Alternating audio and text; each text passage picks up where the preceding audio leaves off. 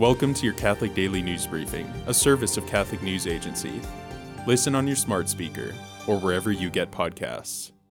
A Catholic priest who blocked access to a Planned Parenthood abortion clinic could face up to 1 year in prison after being found guilty Monday of violating the Freedom of Access to Clinic Entrances Act, also known as the FACE Act.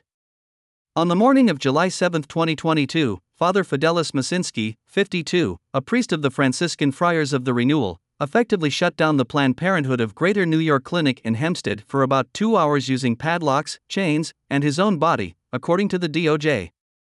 On Monday, the court delivered a guilty verdict from the bench. Sentencing is scheduled for April 24.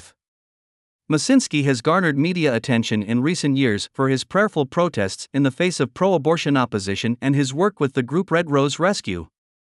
Some members of the pro-life community commended Masinski for his actions at the abortion clinic and criticized those who would put him behind bars.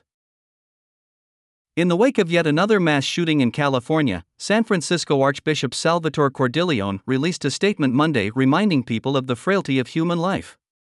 The recent shootings in Monterey Park and now in Half Moon Bay remind us of how fragile human life is, but also how precious human life is, the Archbishop said in the statement posted on the Archdiocese's website. We must never take human life for granted. We must never take out our aggressions and our frustrations on others, especially in any form of violence. 7 farm workers were killed and 1 was critically injured after a gunman opened fire Monday afternoon at 2 separate nurseries in Half Moon Bay, California, about 30 miles south of San Francisco.